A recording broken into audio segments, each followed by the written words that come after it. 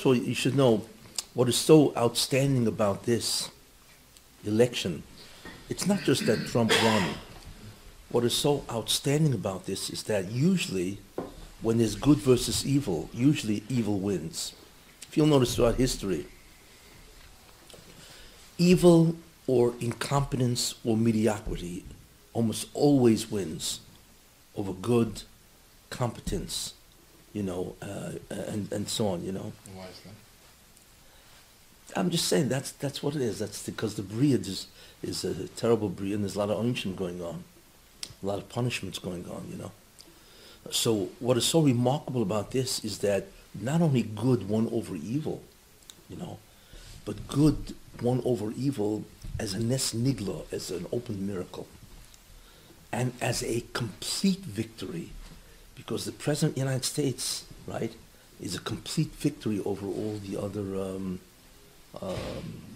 over Obama, the incompetence of Obama. That's what's so unusual about this, because you don't find good winning over evil, like I said. But not only did that happen, but it wasn't in a small way, it was in a major way. Because to be President of the United States and be a good person, to really want to help Americans and so on, is phenomenal. Talking about the president want to help, it's incredible. So I think you should focus on that. The Nes Nigla is not just that Trump won. That's one idea, but the real focus is that good destroyed evil. That's the real Nes, and that hardly ever happens. So that's an important thing to know. Second thing which I find interesting is that there seem to be two dates, especially in the last 100 years, that are very significant. One of them is November 9th, and another of them is Yud Aleph Cheshvan, the 11th day of Cheshvan. We know what Yud Aleph Cheshvan is of course the Yortzeit of Rochel. I once mentioned that the real concept of Yud Aleph Cheshvan is the day she died, okay? And on that day, the reason why she died at that time, and in that spot where she's buried, right, Kever Rochel, is that Yaakov Avinu saw prophetically, B'nevuah, that the Jews, after their exile by Nebuchadnezzar, they would go past that spot, and they would pray at her grave, and she would be able to rescue them. With her, she offered a claim to God, to Rabbanu Shalom, that was successful, without going into the whole claim. And therefore, Yud Aleph Cheshvan, when she died, is her Yortzeit, and that's considered a tremendous day for prayer. Very important idea. Now, so that's one idea. Second idea is that the Mabul, which was on the 18th day of Cheshvan, really should have been on the 11th day of Cheshvan. That's when the Mabul, really the flood of Noach, should have come down on the 11th day of Cheshvan. Okay. And but it came down the 18th because God waited because of the 7 days of mourning for Methuselah. So he waited 7 days. But really, if not for his death of Methuselah, the flood would have come down on the 11th day of Cheshvan. Just subtract 7 from 18, you get 11. Methuselah or Chanukh? Methuselah, not Chanukh. Chanukh is much earlier. No, Chanukh died after 365 days. Yeah, I know, but that's earlier. God took him early. I thought that was... No, that's something else. You're mixing up two things. So because of the Shiva of Methuselah, so God waited to do the Mabul 7 days, which comes out the 18th day of Cheshvan. The reason why that is significant because the 11th day of Cheshvan, without going into the whole thing, is a day of the Or Rishon, the Messianic light. That's really what it was supposed to be. And water, because mankind sinned, so the Or Rishon, the Messianic light, was turned into its physical analog, which is water. So instead of being immersed in that light, they became immersed in the flood. It's really what it is. Ramchal says this. So therefore you see that the 11th day of Cheshvan is a day of the Or Rishon. It's a Messianic day, Messianic light. So that day is a very powerful day, as I mentioned, because that's the time Jews prayed at Rachel's grave, and she was able to get them out of exile after 70 years. That's what she succeeded. They were only exiled 70 years by Nebuchadnezzar and so on, Achashverosh. And because of her prayer, or however she interceded in the heavenly court, she got them out after 70 years. So that's Rachel. And the second thing is the Mabul itself, which preceded that, of course. It's the day that the Orishan, the Messianic light, should have appeared, but it didn't. Instead, the physical analog of that appeared as water, and it killed everybody as opposed to giving everybody, like an eternal life and so on. Ramchal speaks about that and so on. Most people don't realize what the Mabul is. But in any case, it happened again on Yud Aleph, or it should have happened on Yud Aleph. It was delayed till Yud Ches because of the death of Mr. Shalach, the Sitchiva. Okay, so we got that. Now, if you keep going, so Yud Aleph Cheshvan is a very significant day in the history of the Jewish people and so on, Now, November 9th also has its interesting ideas. Well, let me just continue with Yud Aleph and so on, World War II, which was of course terrible for the world and certainly terrible for the Jews. Okay, the victory of the Nazis, Yimach Shemam, ceased with a battle that took place. It was the Battle of El Alamein. El Alamein is in Egypt, and the battle. Rommel was the African corps. He was the head of the African segment of the Nazi army, Wehrmacht. And he was going to attack El Alamein, and there was a battle of El Alamein, which is in Egypt, by the way. And then from there, he was going to go to Eretz Yisrael, kill all the Jews, and that's what he said.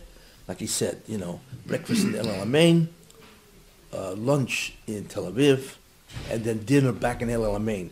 He'd just go right to Israel and just kill everybody. And without getting what the Jews were concerned, it was obviously a nightmare. But instead of winning that battle, he lost. Rommel lost. And the main reason why he lost is because he wasn't there. He went back to Germany for whatever reason and so on. And therefore Montgomery, who was the head of the British army, he won El Alamein. The interesting thing about that battle is that battle was after that battle, the Germans never won a major battle. It was over. It was all downhill after the Battle of El Alamein. Very significant. It's the midpoint of the World War II, the Holocaust. And after that battle, they never won a victory again. It was on the way down. Interesting. So historians consider that the turning point. When was the Battle of El Alamein? It was October 22nd, 1942. Okay? What Hebrew date was that? Yud Aleph Cheshvan. Interesting. So, and Germany basically is Amalek. And who fights Amalek? Bnei Rochel. Moshe Yosef HaTzadik, as it says, Amalek is a grandson of Esav, and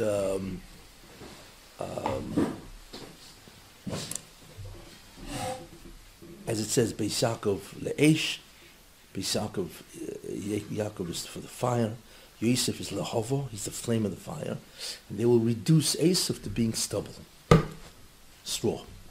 So therefore, Amalek, which is really what Germany is, without getting into the whole thing, they ceased to be victorious on Yud Aleph Cheshvan.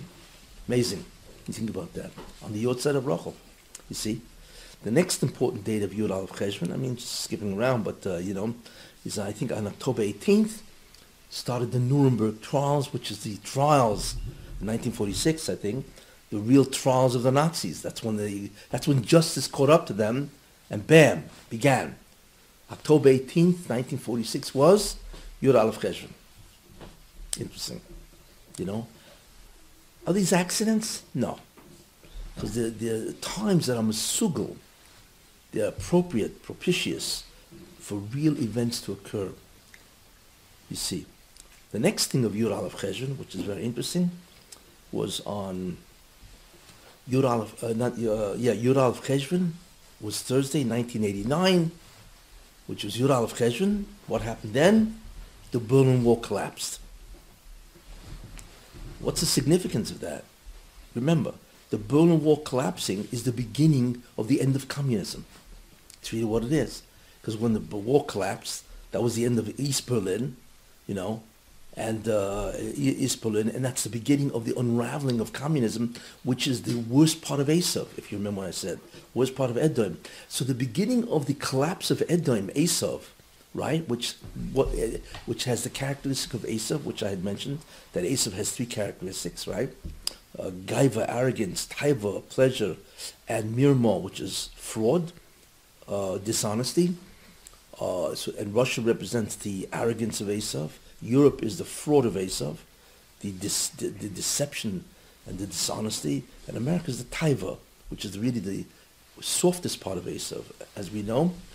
So the dissolution of Esav began on Yud Cheshvan, 1989, right? Began at that time, which is astounding. And the last idea of not Yud Cheshvan, well, let me go back. Now let's take a look at November 9th, which is also very interesting. November 9th, 1938 was Kristallnacht. That's the beginning of the rise of the Nazis and the destruction of the Jews. November 9th, you know, and so on, you know. However, what's interesting is that the Berlin Wall collapsed, I said, on Yud Aleph Cheshvan, right? But what's the English date? November 9th. November 9th, 1989 was Yud Aleph Cheshvan, right? And that was the beginning of the destruction of communism in Esav, the opposite of what happened in Kristallnacht. And the last thing I want to say is Trump. When was the election? When was he victorious? Wednesday, November 9th. There you are. It's interesting, and Trump's victory is the end of the Rasha Esav, the evil part of Esav, which I feel is represented by Hillary, and that's the beginning of the undoing or the tahara, the what do you call it, the purification, the transformation of Esav. As I said before, from Ya'aved to Ya'avoid, he will persecute the Jews, to he will serve the Jews, and so on, you know. And also it's the beginning of a total transformation of Esav to be good and not to be evil. So these two dates are very interesting in terms of how they relate and how they connect to Esav and the nations of the world, especially in the last 100 years and so on. But on November 9th, only one event happened? What was that? On November 9th, only one event happened? Well, Kristallnacht was one, the Berlin Wall collapsed on November 9th, and Donald Trump won on November 9th. Oh. And every time it's Yud Aleph Cheshvan? No. This year, Wednesday was November 9th, and Shabbos was Yud Aleph Cheshvan. So why should a Goyish event have Chashivas? Why should a what? Well, why should a Goyish event have Chashivas? I don't see what you're saying. Well, why should a secular date have a significance? It's a good question. I'm just pointing out that November 9th is seems to be significant and reoccurring. Although why November 9th, I don't know. I don't know why. I have to say also that my birthday is November 9th, which happened to be Yud Aleph Cheshvan. Oh, wow. That's my birthday. Yud Aleph Cheshvan, and it was November 9th that year. So I don't know if that's significant or not, but Has to be. what? 9/11 and 11/9. What was that? It's 9/11 and 11/9, which is the Choshul. 9/11. 11/9, yeah. Yud Cheshvan. Hey, you missed it by one day. I'm sorry. Cheshvan is 11/11. Cheshvan is 11. Yeah, 11/11. Yeah. Anyway, I like to think it was significant, but who knows? But outside of that, I'm just saying that these two dates seem to be important dates when major events happen, especially when it concerns the Jews and the nations that want to afflict them. It's interesting. I thought you'd be interested in that. One more thing I'd like to say, which is interesting, and that is that many times if you look at a name, the name itself represents something. It's interesting. For instance, why were the Jews in Egypt? What was the main reason? Because they spoke Lashon Hara. Chazal say that. Rashi says that in the beginning of Shemos. Moshe Rabbeinu wondered why are they in Egypt, suffering so terribly. So he said, because now I see that they speak Lashon Hara without getting into the whole rush and so on, right? So, and the name Paroi indicates that because Paro is Pe-Ra, bad mouth. In fact, Pesach, which is the rectification of that, Pesach is Pesach, the mouth speaks without Lashon Hara. You see? Now, many times you find a name actually reflects interesting ideas. You see? Pe-Ra, Paroi, Pesach, Pesach. You know, and that's the concept of Lashon Hara and so on and so forth. You know. So I wanted to say also, last week I had mentioned, I think it was last week, a couple of times, that we find it says, Hine Yaskal Avdi, behold my servant will grow wise. Okay? And that's the Mashiach, whatever. And then the Medrash says, V'yoram, and he will grow, V'niso, and he will grow exceedingly, and then V'gova mi'oid, and so on. And I mentioned that means that the Mashiach will grow to be greater than Avram Avinu. That's the first word of growth. Second is he will grow to be greater than Moshe Rabbeinu. You can imagine what that is. And then the third word of growth, V'gova mi'oid, is he will grow to be greater than the Malachim. Imagine a guy walking around who's bigger than the Malachim. I mean, it's astounding what that means, which I had mentioned previously, and so on. You know, so we have V'yoram, V'nisa, V'gova. So I just wanted to say something which is very interesting. In fact, it was pointed out to me, which is very interesting, that Trump is Torum Peh. Torum Peh, Trump. If you read Trump, it could read, you know, Torum Peh, the mouth will be elevated. And I mentioned to you that, which is very interesting by him, is that he has no mirmo. He's truthful. He's got other things, which is part of Esav, you know, and so on. But he's honest. So Torum Peh means the mouth, the honesty, Peh, will be raised. Interesting. And what's also interesting, I mean, don't take it, it's not Chazal, but it's interesting. And if you look at Pence, it's Peh Niso. Pence is Peh, Pence, Peh Niso. The mouth will be raised. Interesting that and that's the pasuk of V'yoram V'niso. Anyway, that's cute. That's a cute remez and so on, you know. But clearly that seems to be going on, and so far he seems to be doing what he wants to do. He's putting a lot of people in great posts, you know. We'll see what happens with it. And you know, obviously everybody's desperately trying to knock him out and so on, you know.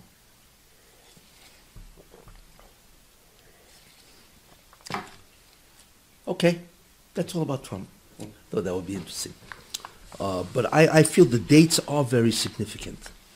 The dates that I mentioned, November 9th, and especially Yud Aleph Cheshvan, those dates clearly are significant in terms of what happens with the Jewish people, Klal Yisrael, and the Klippas, or those nations that seek to destroy them. Okay, so last week we talked a lot about the Eitz Tov, you know, the Eitz Tov, the good inclination, and I went very much into what it is, why it appears at 13, what's the logic of it, and so on, why it doesn't appear earlier, and that it has been reduced from meaning, the concept of that meaning really, the person's search for meaning is, it's not intellect necessarily, but it's certainly meaning, that he wants to know what life is really all about. That's a driver of the neshama. So I had mentioned that. There was something I promised to say, but I'm trying to remember what it was. You might remember? It wasn't the Yetzer Hara, no. Oh, yeah, something to do with the Yetzer Hara, yeah. The Yetzer Hara, yeah, what's the major strategy of the Yetzer Hara? That's it, yeah. First, what is the Yetzer Hara? Well, I had mentioned last week, is the physical drives, Sorry. you know? But the question is, that's not a Yetzer Hara. Physical drives, like I said about the Gemara in Yoma, you know, they kill the Yetzer Hara for, you know, for Avodah Zarah, and then they try to kill the Yetzer Hara, or, you know, they try to give it for Arias, but instead what happened is nobody was reproducing. And the Gemara mentions chickens, you know, but I'm sure everybody else was not involved anymore, you know. So therefore they decided to blind them, and therefore that meant that a person doesn't have a drive or an urge for immediate family. That's incest. So that's what that did, you know. But so the question is, why is the Yetzer Hara? What does it mean that it's a Yetzer Hara, if that's the case? You know, I mean, you need physical things because you're physical. So if that's caused by the Yetzer Hara and so on, so why would that be bad? And I mentioned because there's something that the Yetzer Hara wants, you see. And he does that physically, through the physical urges and needs and so on and so forth. What is the real strategy of the Yetzer Hara? What does he really want?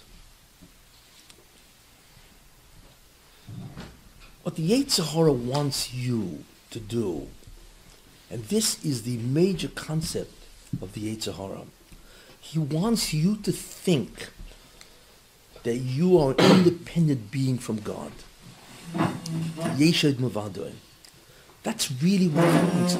You know, remember, you have to understand what this means. The critical thing is, what do you think about who you are? And what do you think about who God is, the Ribbono Shel Olam? What he wants you to think is the concept of Yeshod Mavadoi. That even if you believe in God, he wants you to believe that you're somebody else, independent of God in some way. You see? Yeah, you need God for certain things, but no, you exist independently of God, the Ribbono Shel Olam. That's the critical faculty. Okay? So, and that's the era. Take a look at Adam Harishon. You see? When the Satan, the Nachash, the snake, tried to convince Chava to eat, right? What was the argument he presented? He presented her an argument that you can be like God. Yisim Kilukim. You see. And that was the incentive. Wow. I can be like God. You mean I can free myself from God and do whatever I want? Because Chava, as well as Adam, because she presented that argument to Adam, even though she knew already it was false. Okay, that's why it was a terrible sin.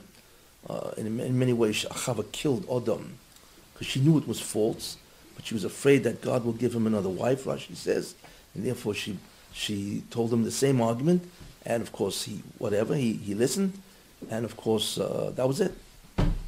They realized they were not God and so on. But what the Satan realized is man desires to be God. He desires to be independent, self-sufficient. You see, where you don't need anybody else. That's what a man wants to believe. But what Judaism says is what? Is Einod Mavadoi. That besides God there is nothing else. That he is responsible for every action, everything that occurs other than free will. He is behind it all. That's the essence of what Judaism wants. The concept of Einod Mavadoi. You see. And what the Satan wants you to believe is Yeshod Mavadoi, that there is somebody besides God, and that's you. Some people even go further than that, where they believe Einod Mavadi. There's nobody besides me. Those are the megalomaniacs, and the egocentric guys and so on. That's real already. That the guy walks around saying, "I'm it. There is nobody but me." That's already psychotic thinking. But it always revolves around or pivots around, what do you believe about yourself? Do you believe that you exist independent of God? Or do you believe that there is nothing but God, which means that you emerge or emanate from him? And then fundamentally you are zero. It's called Yichud Shlitosoi, which means that God is the only one that is a power or a cause. And the second thing is called Yichud Metziusoi, that God is the only thing that really exists. And we exist, okay? I once explained what that means a long time ago when I started Shir on Who is God, that we only exist in many ways in the mind of God. We do not have the same type of existence that he does. He is, really. We do not exist except in his mind, whatever that means, the mind of God and so on. But we don't have a real existence. And that's the great mystery, so how's everybody walking around if we don't really exist? But I once gave that shir, the Who is God shir. But that's what the Satan wants. He wants you to believe that you are somebody. You see. Now, what does that mean? How does he accomplish that? Because when a person exercises anything, when he does anything, he has a tendency to believe, I did it. What do you mean, I did it? There's no I, really. So the concept of I did it is a concept of gaiva. I once said there are 4 levels of arrogance, if you remember that, Shir. And the first one? First one is when I am it, everything exists for me, period. You know. The second, lower form, is egocentric, where everybody exists to serve me.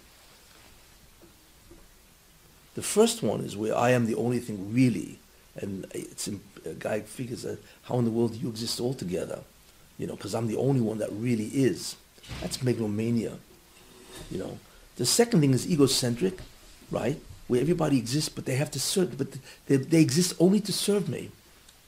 That's the second level of gaiva.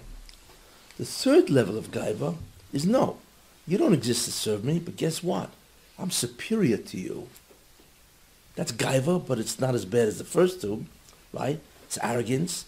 It's an arrogance where you think that you are superior to everybody. And that's very common. A lot of people walk around and think they're God's gift to the world, which means that I am superior to you. You see? But of course the whole thing is nonsense. Okay?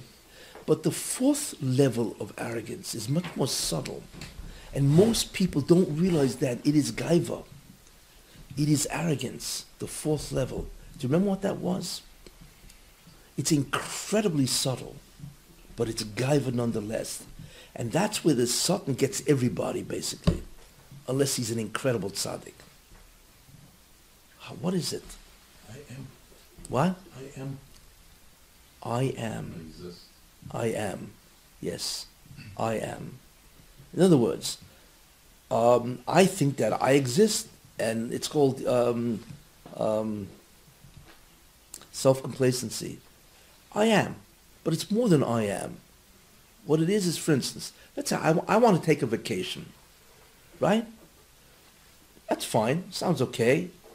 Doesn't say that I'm superior to anybody. But what do you mean I want to take a vacation? What you feel about yourself is that I am entitled to a vacation because I want to take a vacation. You see, in other words, there's a feeling that I am, I exist, and therefore I can make my own decisions.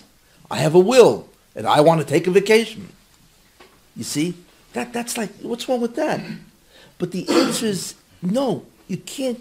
The greatest form of, the greatest tzaddikim, if they want to take a vacation, here's what they'll say, right? I need a vacation to serve God better, right? Because like this is a change of pace, I like relax, and then when I come back, I really can get into the serving God, the avodah, right?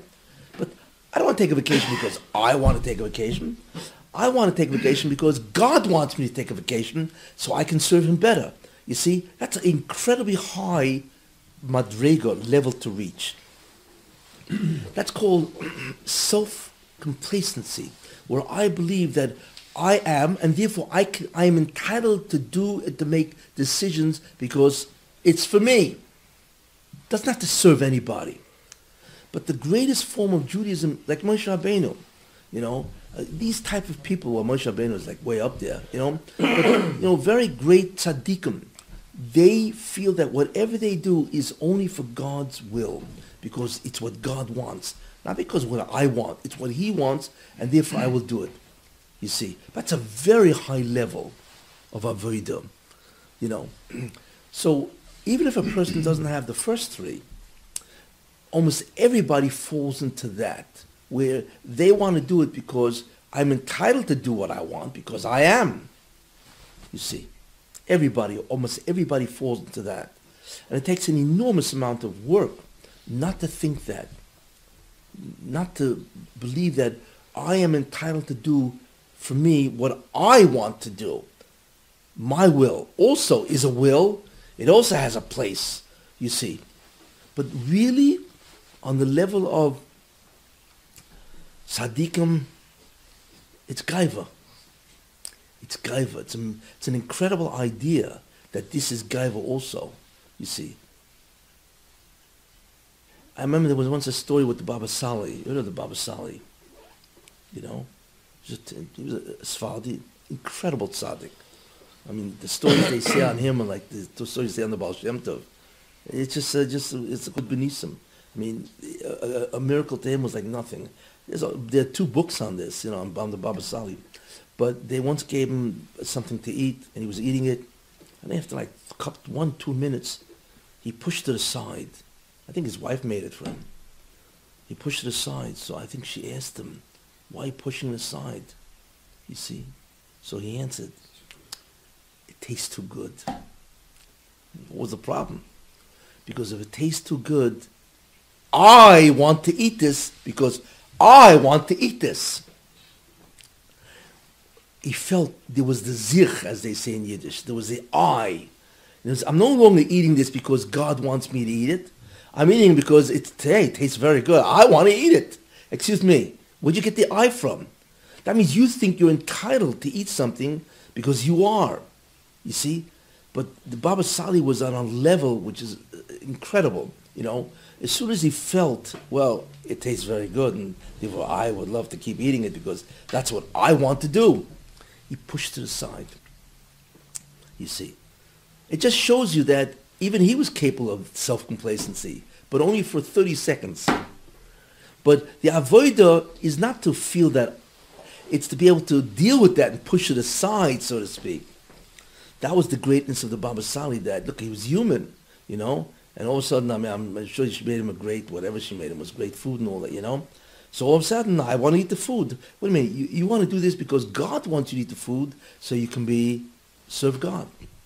So he, like, even then it took a minute to feel, but as soon as he felt, hey, it's good, I want to eat it, pushed it aside. That's a tremendous level of avodah, you see. But that's the concept of smugness or self-complacency, you see. And that really is the lowest form of gaiva, because it's I involved. You're no longer doing it because of God. You're doing it because I want to do it. So immediately you're recognizing or you're feeling that there's an I. No good. You see? Einoid Muvade means there is no I. But that's, like I say, it's an incredible level of avodah, of serving God. But it's still the concept of gaiva. You see. So therefore, that's what the Satan wants to do. He wants you ultimately to believe that you're somebody and get you to do things because of the I. Somebody means independent. Independent of God, yeah. Yeah. Because as soon as you say, I want to do something, what you're really saying is there's an I that has a right to do something for himself. That's gaiva. You see, that's what the Satan wants. And therefore, if a person has physical urges and needs, which he does, yes, so the Satan is hoping that you're going to get into those urges and physical needs, right? And then you're going to be enticed by these needs, and you can begin doing them because you want to do them. You see, that's what his strategy is. It's not in order to, because if a tzaddik says, you know, I want to eat this because God wants me to eat it. Why? Because then I could serve him better because I'll be healthy. That's fine. Even though the Satan is providing you with the desire, the appetite, so to speak, right? But what he wants is you to be involved in that, where you want, and that you will do it because you want to do this. You see? That's the great strategy of the Satan. He's a mastermind of psychology in that sense, you know, where he can get you to do things for those reasons and so on, you know. But that's what it is, because we have a physical body. Everybody got that? It's subtle, but it's true. And that's the greatest strategy of the Satan. He wants to distort your belief. You see, he wants you to exaggerate who you are, and in that sense, you will no longer think of Einoid Mavadai, and that's the essential idea of Einoid Mavadai. You see, I mean, if you really think about it, when you do a mitzvah, You see, okay. Let's take a look when you the concept of a mitzvah. Okay, let's assume a guy. It's 6 a.m. Okay, and it's freezing outside, and there's a foot of snow on the ground. Now, do you think he wants to get up and go to a minyan? Of course not. You know. So all of a sudden, his alarm clock goes off at 6, right? And all of a sudden, here comes the battle, right? What's the battle? Right? Should I go to minyan, or should I daven at the kaisel, which is my bedroom wall, right? Is that what I should do? So that's the first battle of a mitzvah. Should I do the mitzvah or not? But when you really think about it, there's a second level of battle. Should I get up and go to minyan, even though there's a strong incentive not to? Why? Because it is the will of God that I have to listen to. Or should I sleep further because I want to sleep? I have a will also. You see? So that's the second level of argument in terms of mitzvah. But then there's a third level. Should I get up and go to minyan because that is the will of God? And God is the only thing that really exists, Einay Mevadoi, and therefore my will is merely an illusion. I have to do His will because He's the only thing that exists. You see? Well, that's one side. And so there on the other side is what? Is no, I want to sleep because I also exist and I have a right to have a will. You see? And therefore, Yeshod Mavadoi.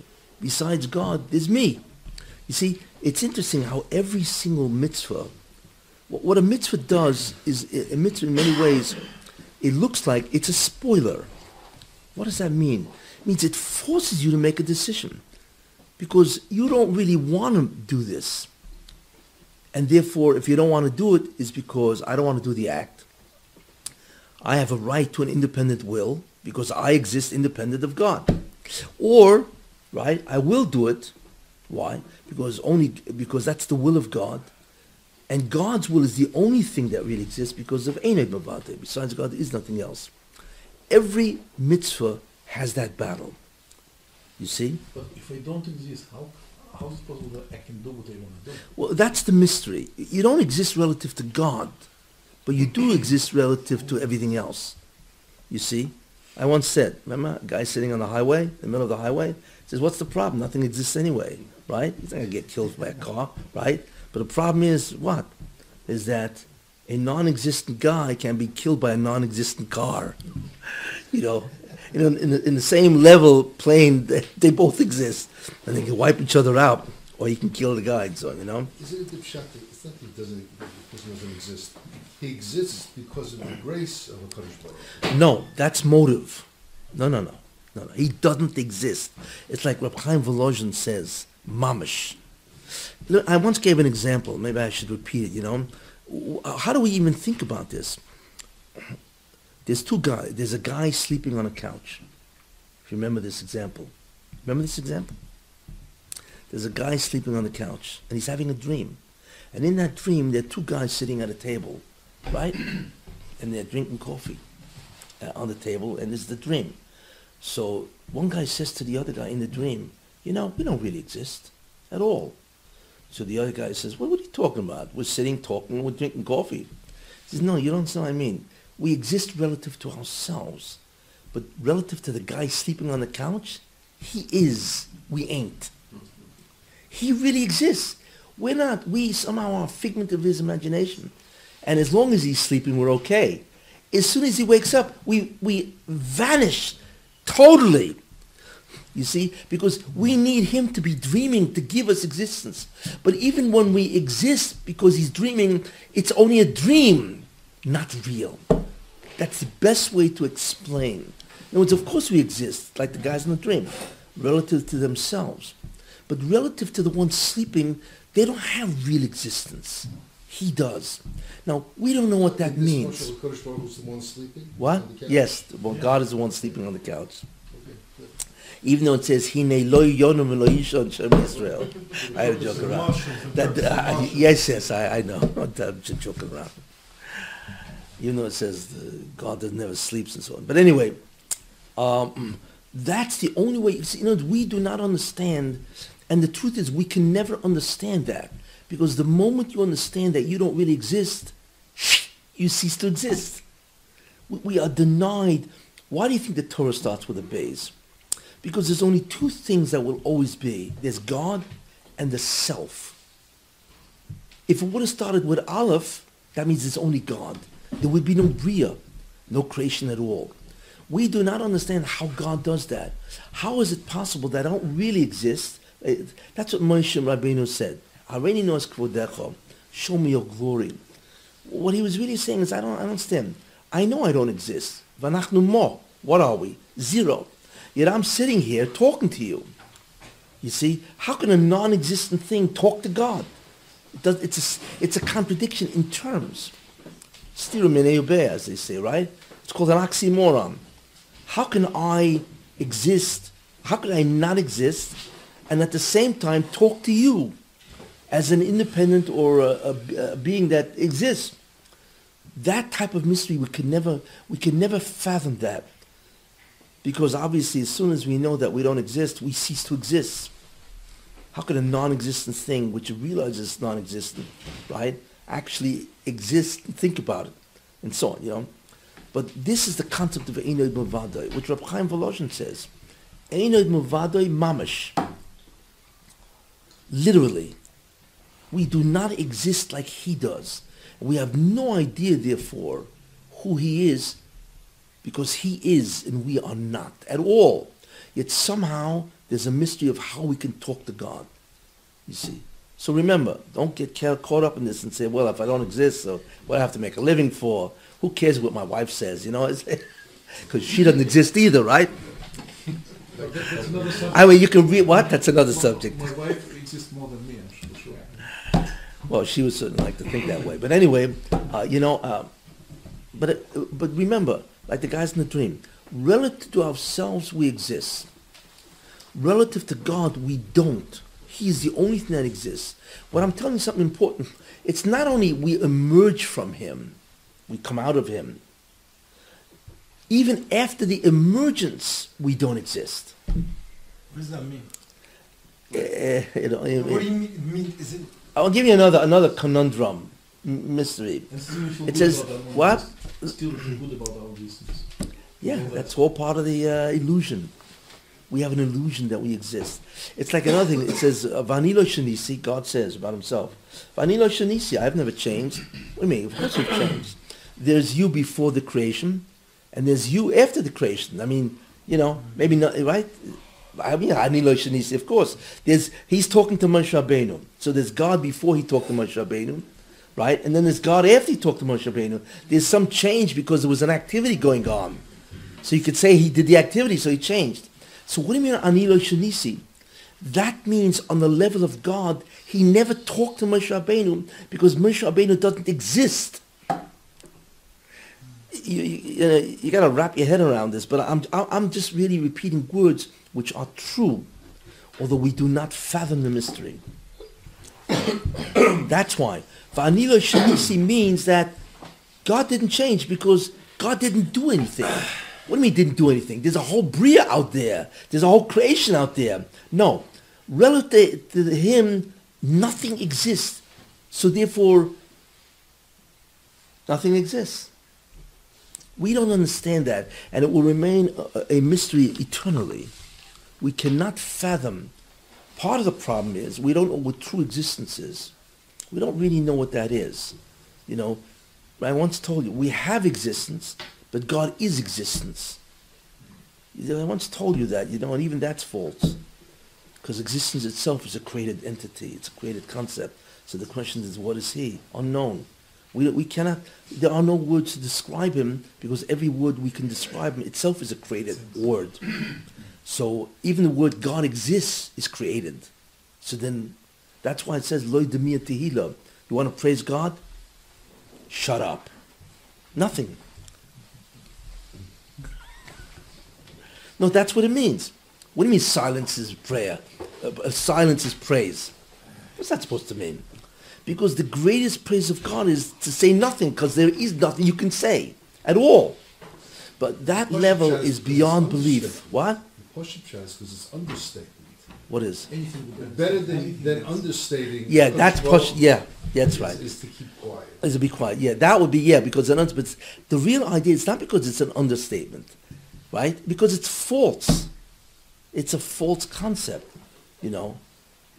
Any word you say is a created word. It's a created concept. People don't realize. They think God created a world, right, with objects and everything. But God created three things in the creation. One is objects. Two, he created concepts. The concept of war. How can I think of war? He created that concept, and if I can think about the concept called war, he created an idea. Ideas are a created entity, you see. So wait a minute. If all the ideas I could talk about him, if they're created, so what word coexists with him that wasn't created? And that would accurately describe him? There are none. Nothing coexists with God. Therefore, even the words or the concept to describe him was created. So they cannot possibly refer to him because he existed before the creation. What's the And you wait. And that's why it says v'amita damyuni yom hakodesh v'eshva. And what the Rosh Hashanah says v'imita damyuni, who you can compare me like v'eshva, and I will be compared to that. In other words, there is no object, there is no thought, there is no concept that you could say that's who you are. No, nothing. Means any choice of any concept cannot refer to the Muslim. We're in a perfect bubble. What? We're in a perfect bubble. Yeah. It's almost like, and I use this example, God created a bubble, whatever that is, right? But as far as he's concerned, that bubble doesn't really exist because he never created the bubble. However, assuming that he did create the bubble, right, then everything that he created is in that bubble. Objects, ideas, and the third thing he created is what's called the transcendental laws of being. He created the conditions of existence itself. For instance, can something exist and not exist at the same instant in time? Same place? No. Impossible. Right? Can something be itself and something else at the same time? No. Impossible. You see, he created the laws that existence must follow. But he can violate those laws. And he did. He violated those laws, for instance, by the Oren. By the Oren, right? How do you violate that, right? Because if you measure the width of the Kodesh Kedoshim, whatever it was, I forgot what it is, what the measurement is, right? Fine. Let's assume it was 20 amas, right? And then if you looked at the Oren, which was in the middle, if you measured from one side of the Oren to the wall, it was 10. And then if you measured the other side, it was 10. Excuse me. The whole thing is 20. And from one side of the Oren to the wall is 10. And from the other side is 10. Can you tell me where the Oren existed? It had to take up at least what? 5, let's say it took up 5. Right? So it would have been 7.5 and 7.5 and then 5. Right? No, it's not gravity, it's space. It violated space. In other words, that's what it means. The Oren ain't min hacheshbon. The Oren is not part of the measurement. But what does that mean? How can you measure 20 in one shot and measure, 10 from one, 10 from the other? It doesn't make sense. You see? In other words, how could the Oren exist and not exist at the same instant in time? Because you can measure from the Oren to one side and from the Oren to one side, so therefore it exists. But yet when you measure the whole thing, it doesn't exist. You see, so the Moshe could do that. The Moshe can violate the laws of existence. You understand that? It's called the transcendental laws of being. In other words, we don't even think about that. But if you really think about that, existence itself has laws. And by the way, it's critical because of contradiction. Imagine if something could be and not be at the same time. Or imagine if something could be and be something else at the same time. So there would be no, it would be nice. There would be no such thing as contradiction. Because why? So what is contradictory? But they can both exist simultaneously. Excuse me. The whole logic collapses. Right? The whole Gemara would collapse. Because it's all contradictions. Well, how can you say, hey, it's not, and that's a law of being. That's part of the tapestry of the Bria. Did you mention Elu that time? Elu v'elu divrei klim chayim. Did you mention that? I think you remember something. No, yeah. Yeah, okay. But anyway, therefore God created bubble, and everything is in that bubble. So we have no idea who God is at all, you see. So this is the concept of, so when it is said, Eine Milvadoi, means there's nothing else but him, there is nothing else but him. That's what it means, Ani lo shanisi. That's a nevuah, you know. What do you mean, I've never changed? Of course you've changed. You know, you did an act, which means there's you before the act, and there's you after the act, right? So that's a change, you know. But the answer is no. God never did anything. It means there's an entire creation out there, which is all, the universe itself is 13.7 billion light years, which is a measure of distance, right? No, God didn't do anything. On his level, there is nothing that ever happened. These mysteries are beyond, they are not only beyond our comprehension, they are beyond the comprehension of the greatest malachim. There is nothing in existence that can understand God. Nothing. And it's not because God is infinite, because infinity itself is a created concept. Think about that. It's because we do not, obviously, because any idea you ascribe to him, he created that word. We are stuck. We're stuck. Really stuck. We are really stuck, correct. That's why Bereshit begins with a base, because there's always two things. There's God, and then there's the rest of creation, the bubble. That's it. Those are the real two things, that are present in this creation. And there's no way, and so on, that we can understand that and so on, So that's why I said then, I love these religions that ask, was God male or female, Excuse me, male or female, is that what we're up to? Then there's religions that say he's this, he's that, he's a figure, he's a man, which religion that is, he's a guy, he's a son of God. Excuse me, there's no sons, there's no daughters, goddesses from Greek mythology and all that. No such thing. God isn't, he's an Ein Milvado. All the concepts are created ideas. How can anybody believe in that nonsense? That God has a son, or he's got a daughter, or he's got an aunt, an uncle, who knows what he's got? Father, mother, sister, brother. It's absurd. Because they do not understand who God is. The world, in many ways, what you hear now, hardly anybody knows. Hardly anybody knows. Certainly all the religions don't know this. It's absurd, because they've all got different ideas and images of who God is, and so on.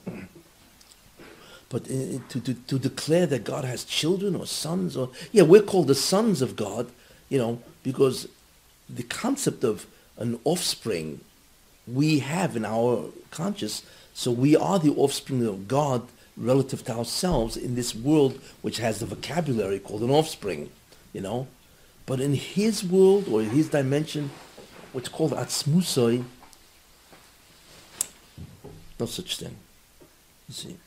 So even when they say that answers many questions, which one said, like who caused God? Okay, God is the first cause, but who caused them?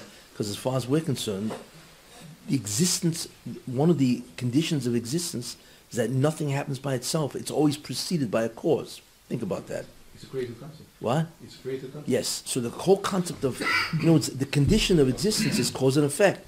But he not only created the concept of existence, and he made it as a phenomenon, the concept of existence, but the concept of the conditions of that existence is created. One of the conditions is that nothing will happen unless there's a cause that precedes it. It's one of the conditions.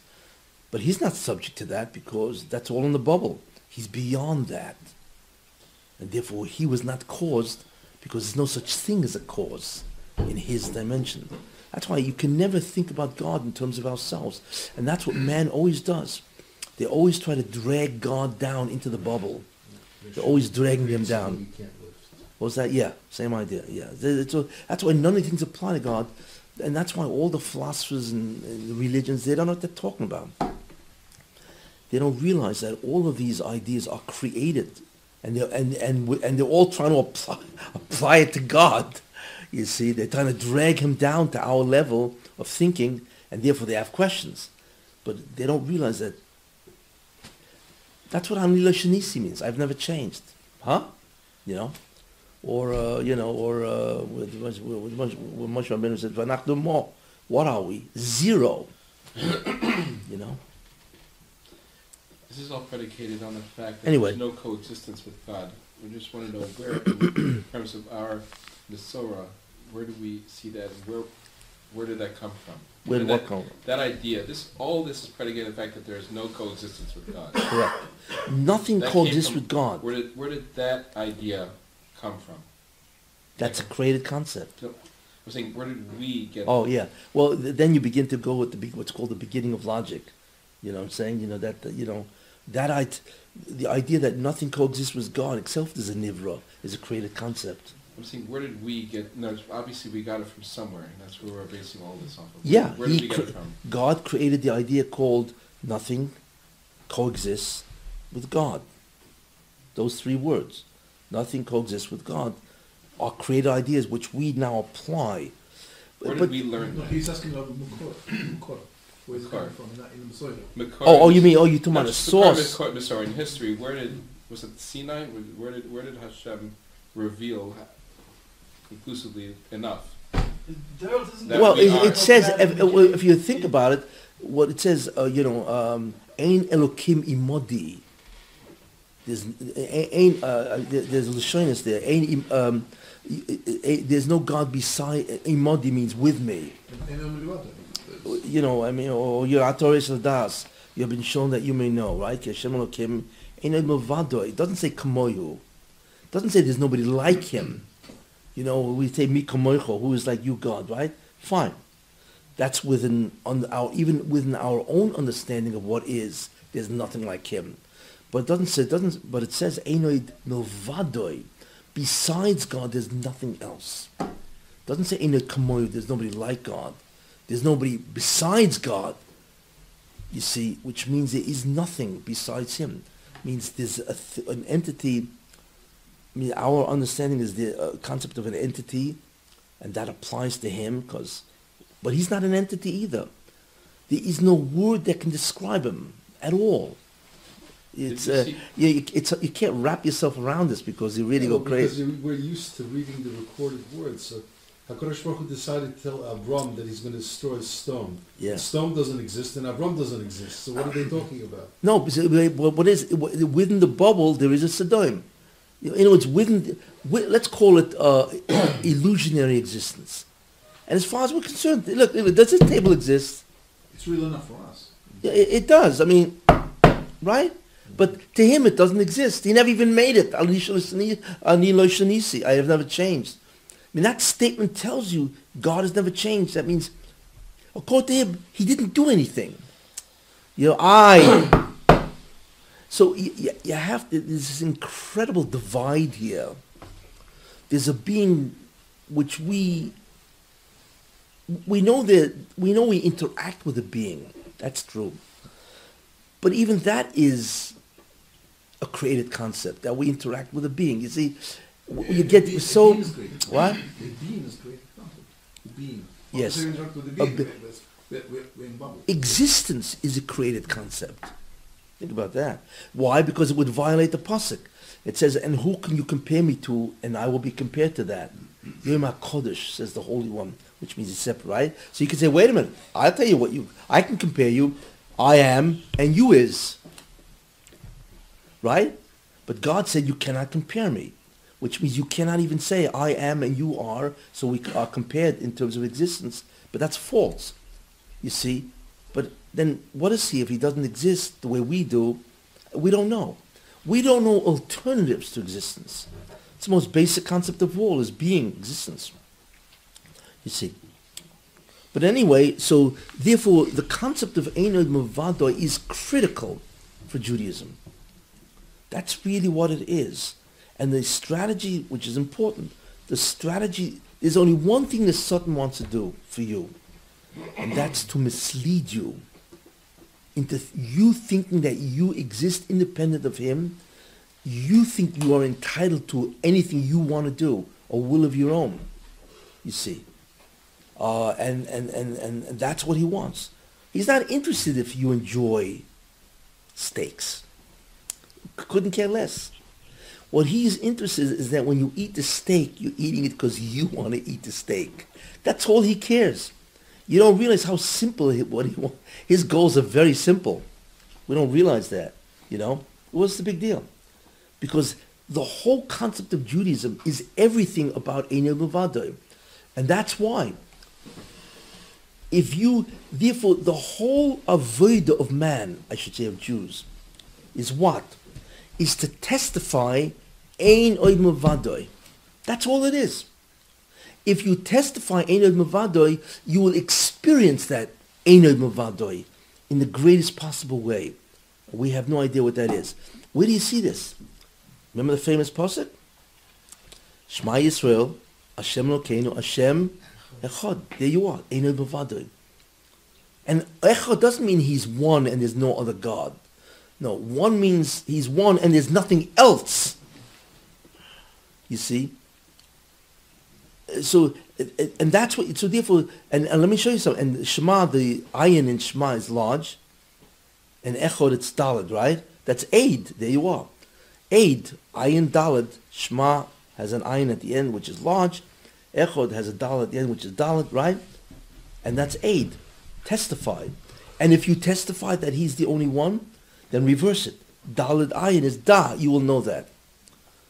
The reward of testifying Ein Od Milvado is that you will actually experience, to whatever we can, that Ein Od Milvado. Without ceasing to exist. What? Without ceasing. Without, yeah, or also That's with, a yeah. Without ceasing to You'll never exist. That means there always has to be the illusion of self. That's why the Bereshit starts with a base.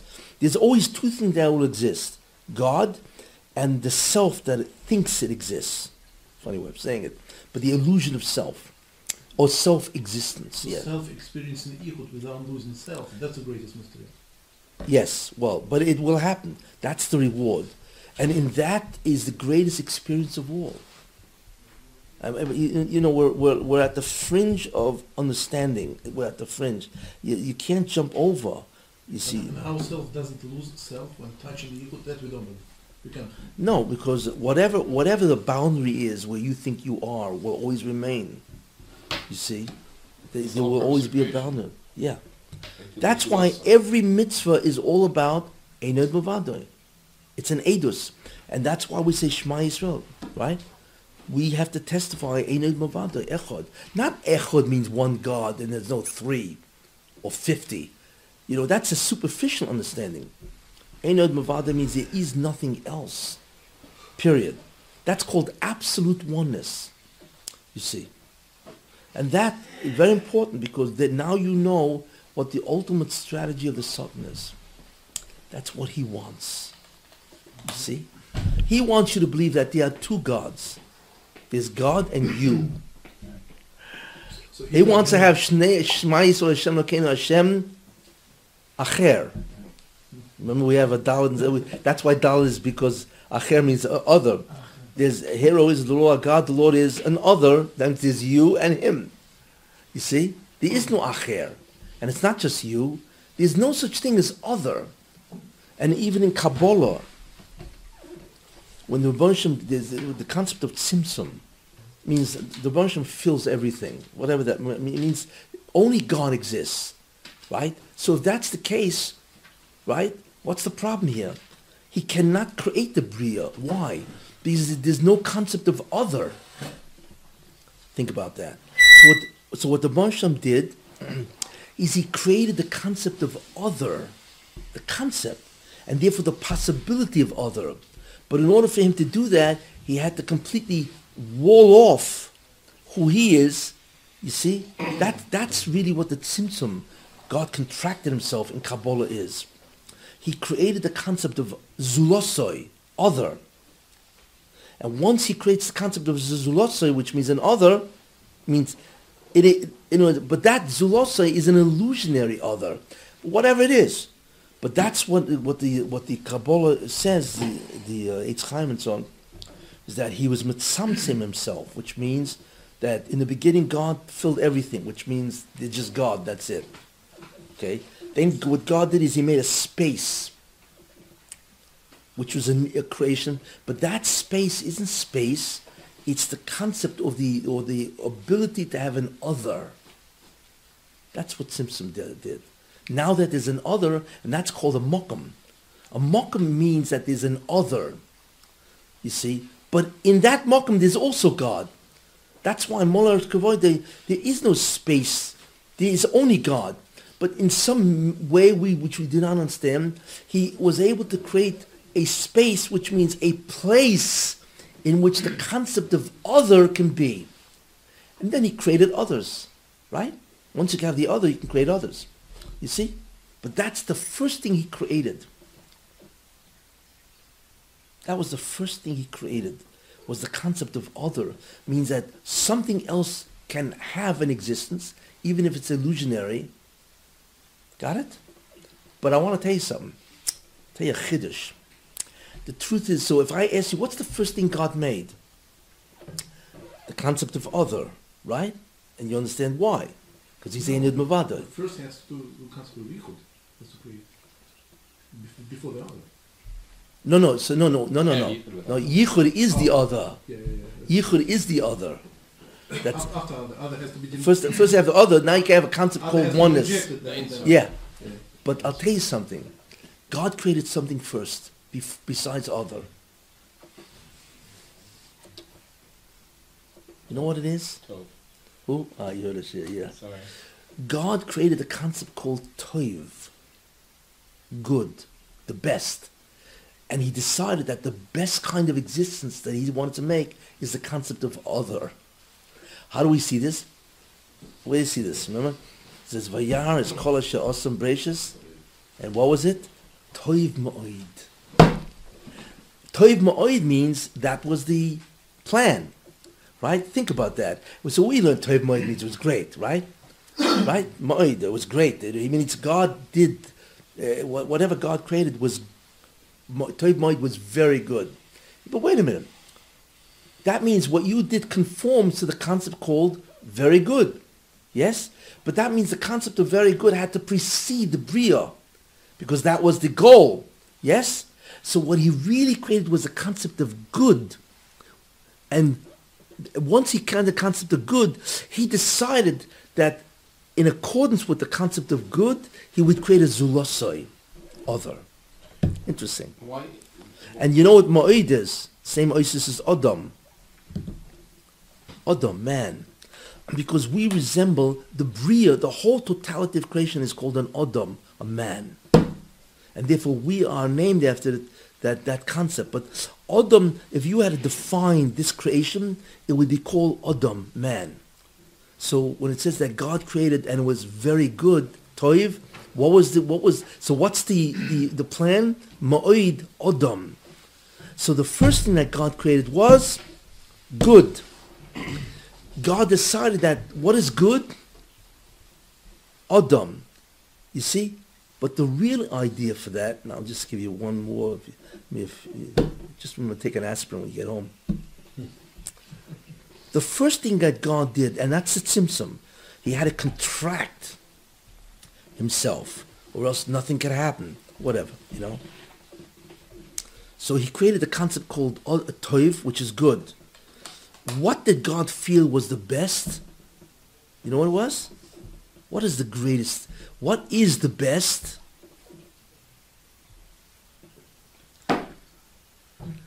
What is it? You would experience an Yichud. I'll tell you.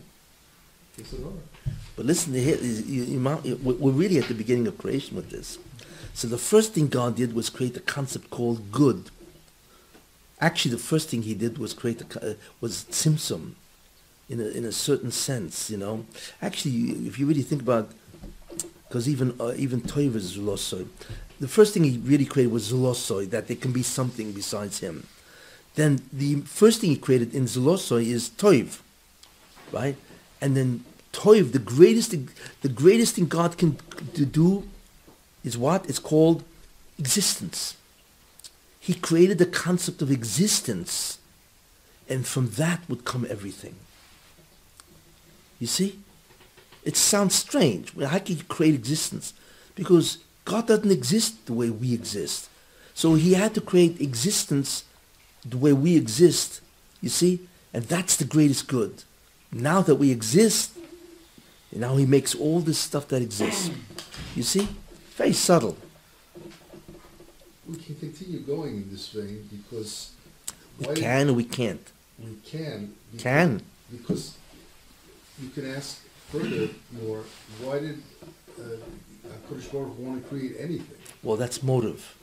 We don't know motive. Or he created the concept of motive. Well, there's no point to ask what's his motive. Well, you have to say that whatever his motive was, it's simultaneous with Zulosoi. Whatever it is. So We don't know why Doesn't God say- decided to do isn't it. Was it needed? Chesed and Tov was maybe the same thing in terms of the motive? No, chesed is a nivra. Chesed means to be able to give you The everything vehicle of making it. without being justified for it. Doesn't There's the no Rambam- condition. I will give you. What's the greatest? This because this gets into a whole. What's the greatest gift? Who? No, no. What's the greatest thing ever made or created? Nothing beats it. You know what it is? To be. Existence. Nothing beats it. Because the alternative is non-existence, right? So therefore, existence is the greatest toiv of all, isn't it? To be. See, we don't realize something. People, we thank God, but the greatest gift He gave us is that we exist, and we exist continuously. Well, you have to have an incredible hakaras hatoiv for that. That you forget about the type of existence you have. How much money you have in the bank. It's all irrelevant. But the mere fact that you are, what a matana, you see, and therefore existence is the greatest toiv But there are of many all. There are many people Being. who are not happy with it. Who? There are many people who are not happy with their existence because they don't have enough of this or that sick or there are troubles. In Yes, and there are. Yeah, that's true. But in the end, if you have to look at it objectively, right? That's because the type of existence bothers them. They're poor, they're this, they're that, right? But in the end, the greatest thing that God can do for you is to make you be. Because if you ain't, you ain't. Right? So therefore, if you look at it, right, from the beginning, okay, that somehow God created the concept, or the first thing is the concept called, let's assume the greatest thing, the first thing He would create is a concept called Zulosoi, that there can be an other, right? Then after the fact that there can be an other, the next greatest idea is Toiv Moed, right? And the greatest type of Toiv is being, existence. You see? It's the greatest gift. Why do you have to look at it like that? Why can't Tov be? Because I'm stubborn. No. Why? Because I want Why can't Tov? my purpose is Listen. wait. My purpose is not to give a shir. My purpose is to utterly confuse you. So when you go home, and your wife's going to say, "Well, how was the shir?" Really there.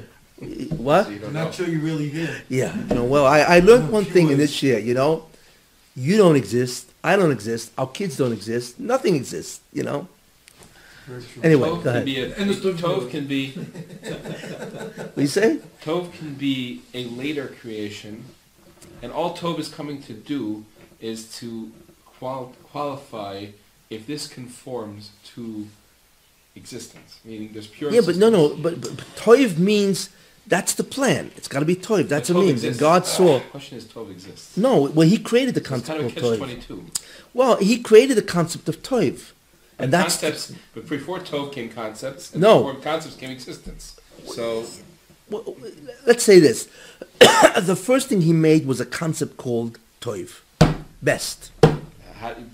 there's steps before that. Now the question is, what's Existence, best? So the step before that is the concept Concepts called and- zulosoi, that there exists an other. What is that other? Best. What is the best? Existence. So okay, Just so look you at those three ideas, Zulasso and then everything existence follows. best. What? Zulasso existence best. No. Zulosoi, best existence.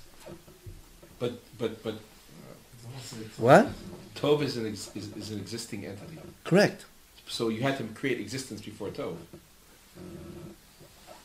I hear what you're saying. Yeah, but yeah, I hear what you're saying. But you know, it's true. But Toiv existed. No, But you said before no, there's here we- qualify there's there's I understand what you're existence. saying. I understand what you're Existence saying. that's ra and there's existence that's No, no, tov. we No, are I'm not. talking No, I don't mean that Existence concept. is a blanket thing. And No. then you can have after the existence come tov. I want it this way. No, we're creating concepts here. It's not the object. No, but We're looking at I hear what you're saying. Something It still exists. Yeah. All I'm saying is that Toiv is a plan. Right. Okay, that plan will lead to existence. But you're saying, well, in order for Toiv to be, you have the existence first. No, But you said, but You know what I'm I'll saying? take something you said from those previous shurim. You were talking about people were saying when you said that, spoilers, but Olam Haba is more existence. Okay, so people were saying, well, I thought it's great. Those are quality of existence. So what I'm trying to say No, is I'm not talking about existence- quality. Okay, I understand. But I'm just using it straight. Then use it. Existence is a blanket thing. Things exist. Good, bad. Delicious. but I'm But saying- Hashem said, I want existence to be like Tov. No, wait. No. Why make existence? Why? That goes after the motive. That goes based So on you motive. see, we're stuck in the Why did he beginning. create Tov? No. So the motive and the Tov is simultaneous. Whatever that means. Why do you have to say that again? Why do you have to say that? Motive. You could I be changing tell you the what. action. Motive. I tell you one thing. I don't know if there's a motive that we can say this is a motive. It exists within whatever that means. Understood. Look, we are at the boundaries of logic, really. Understood. You know? But the reason why I say that is that existence is a type of plan. Even though we don't understand, because we don't understand alternatives to existence. In this way, you either exist or you don't. There's nothing besides that. So therefore, the fact that he would create existence, being, as a concept and as a phenomenon, itself based on a plan. You see? Okay. So what precedes that? You know what I'm saying? So what I'm saying is that what precedes existence is toiv, even though it would seem. So you know what you would What say. I'm trying to say is that Tov is an outcome of whatever his transcendental motive was before. We understand Tov as a motive, but really his motive, what he only created Tov after a No, bunch of Tov is not a steps. motive. Tov is the goal. Is the goal, okay. It's not a motive. Based on his motive. So we can have a few steps before we get to Tov. Yeah, but we are at the beginning of ideas which are so Granted. fundamental Granted. that it's. Granted. What I'm trying to do is give you a feel. You see that you're accepting what we have, as automatic. No, these things are part of the plan. Existence itself is part of a plan. There could have been an alternative. We don't know what the alternative, because we don't know what alternatives there are to existence. It's the most basic concept of all, you see. But existence itself is an alternative. It's a nivra. How do I? Because it says Amita Damuni. Who are you going to compare me to? Well, I can. I can say I exist and you exist, but you can't say that. So what do you see is that existence itself, right, is part of a plan. Even though we have no concept of what could be an alternative, and so on, you see. We're dealing with ideas which are so subtle and so far removed from us. But in the end, all I'm saying is that when you look at the beginning, there are certain fundamental ideas, There's the idea called zulosai, other. There's an idea called toiv, which is the concept of other. And the best kind of toiv would be existence, even though Zulosoi has to exist, and Toiv has an existence. You see, I cannot distinguish between these. They are so intertwined and Unless there's an identicality. what's that? Unless there's an identicality. Identicality. Of what? Of between Tov, Zulosoi, and existence. And it would seem that all three popped into existence No, but simultaneous.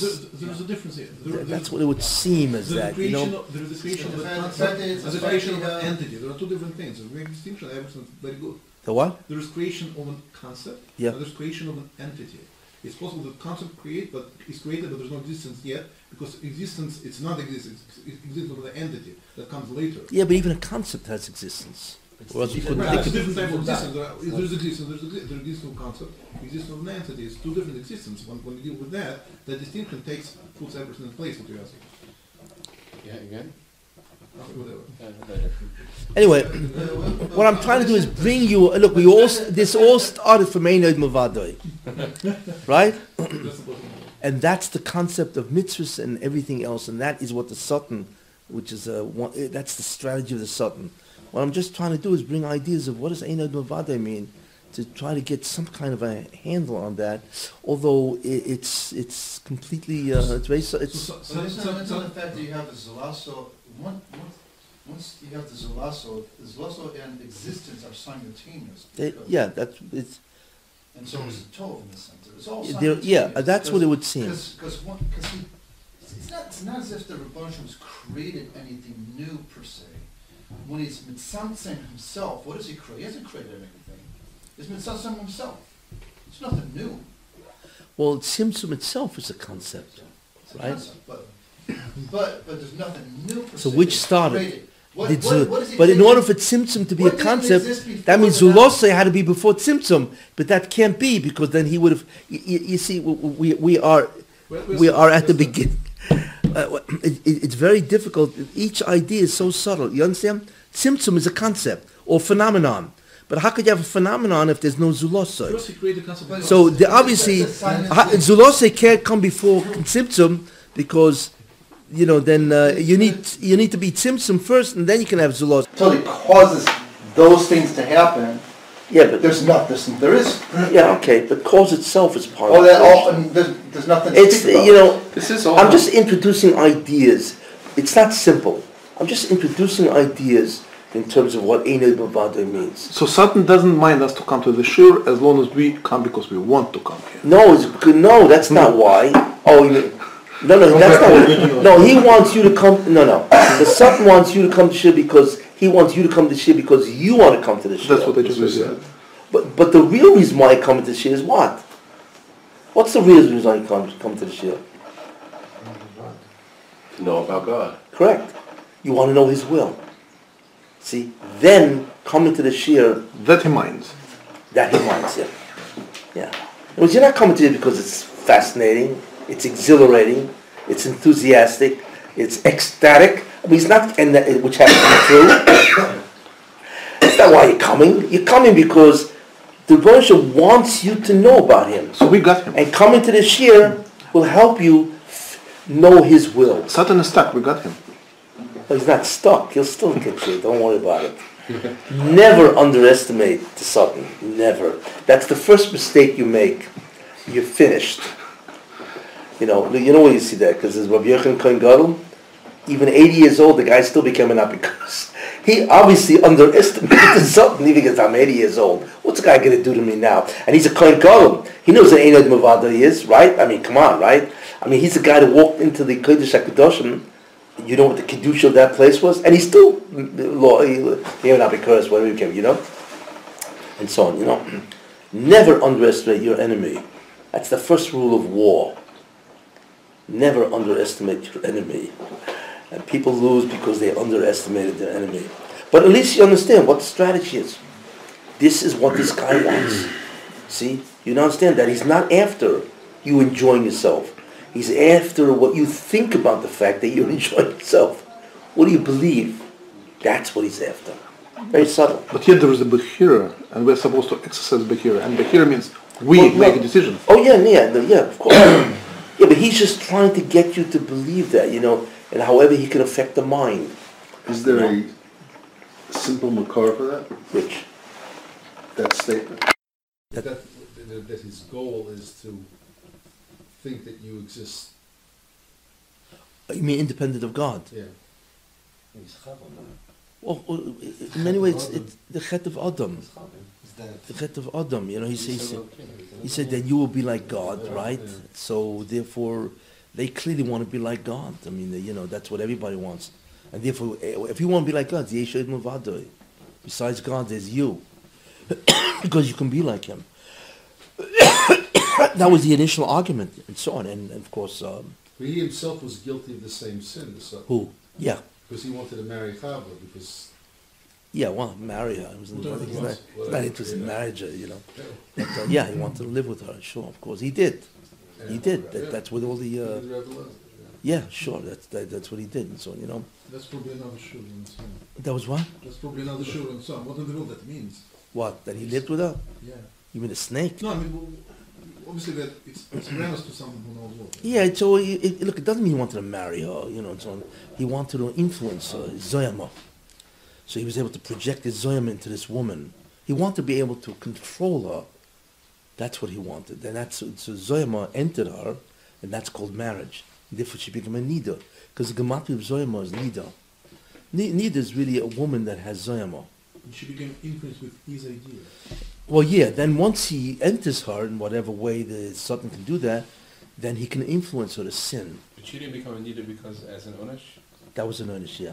No, I'm just saying, so... You mean at that when she accepted, then Yeah. he had the Zohar enter? That's right, yeah.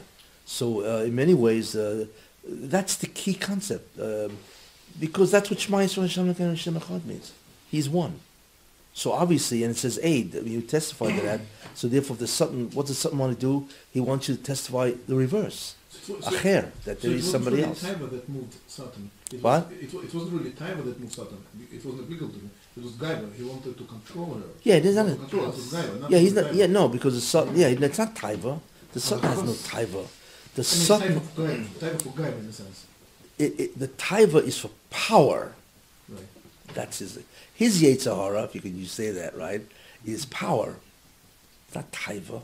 It's power. And once she sinned, it means he entered her through Zoyama, and he's able to get her to do. That's why, you know, then she went over to Adam to try to get him to sin. Right. It's Remember, control. it's control of him. Yeah.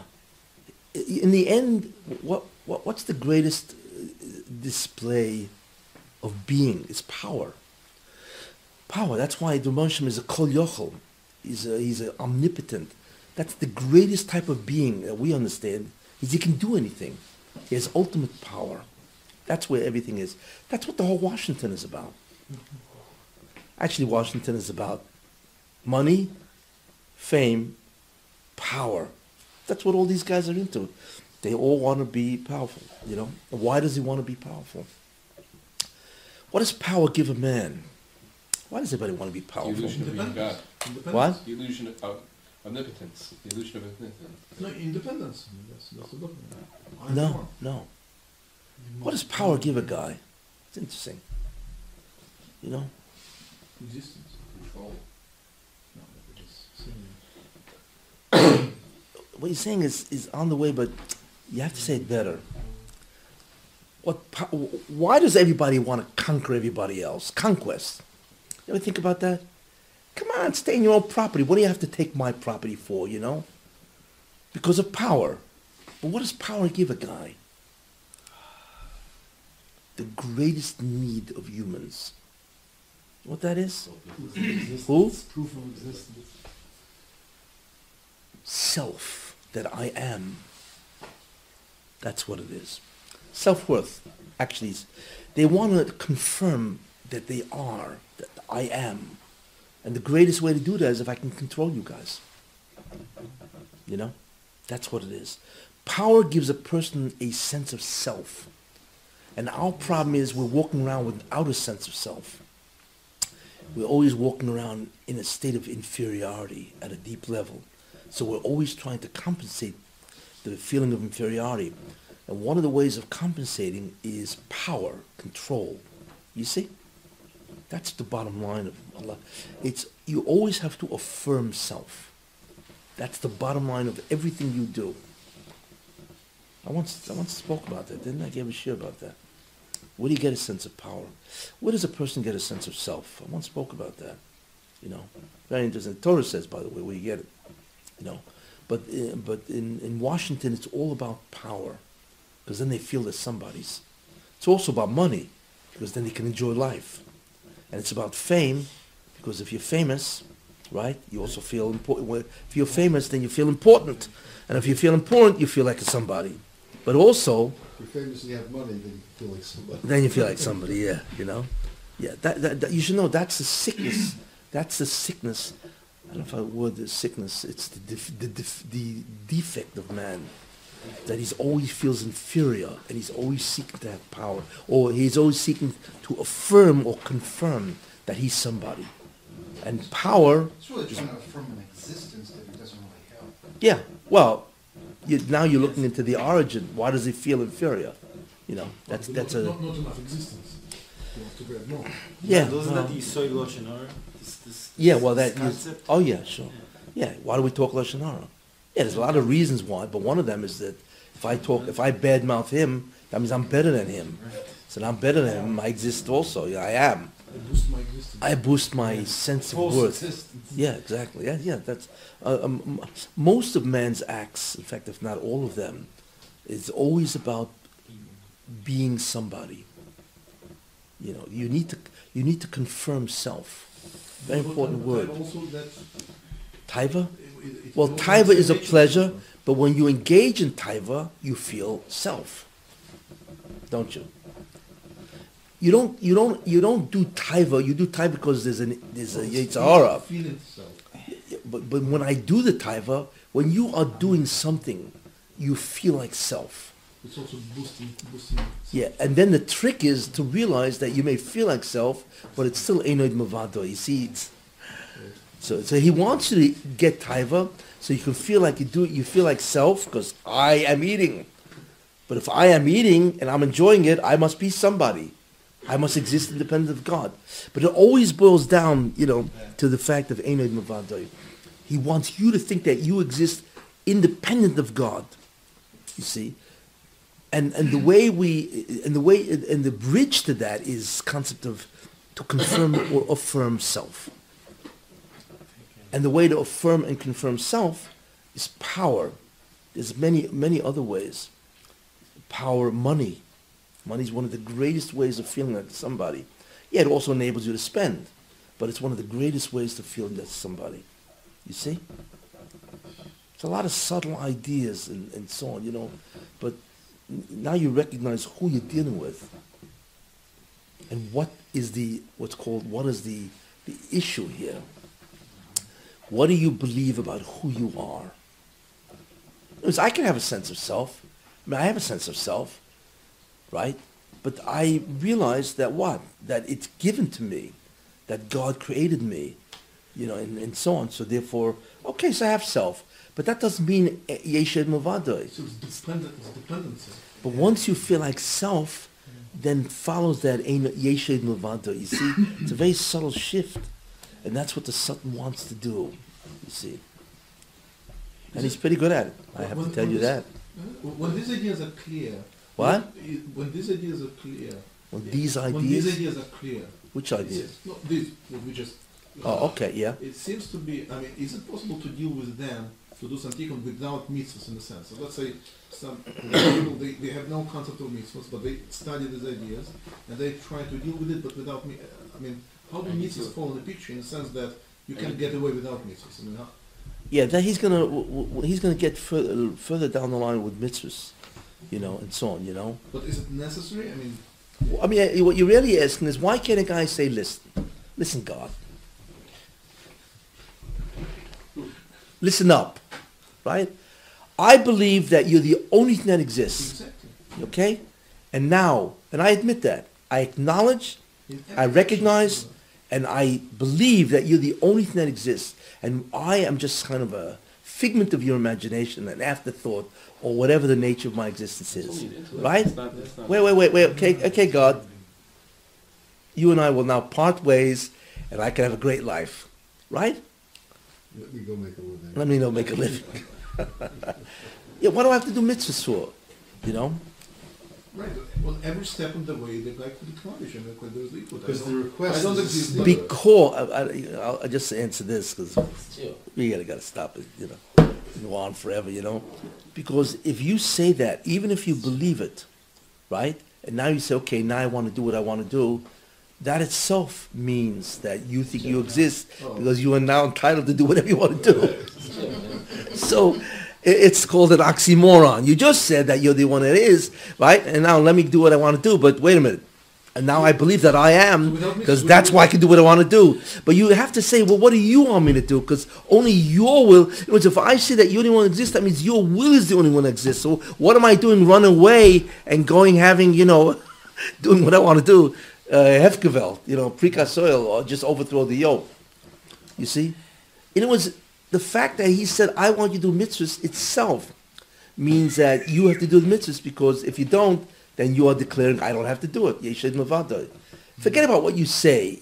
What demonstrate your belief is your acts. And what God says, I want you to believe that I'm the only one, therefore that's my will. I want you to do mitzvahs. So You know? without mitzvahs, it's impossible to leave the state. I want to do what I want to do. Basically, yeah, It's yeah, yeah, stuck. Get your head hard. yeah, you know. That's why Judaism is a religion of action, not of, it's a religion of action which demonstrates belief as opposed to belief and then you do what you want, you know. Okay, I think we've have enough mind-wringing tonight. So as a reminder,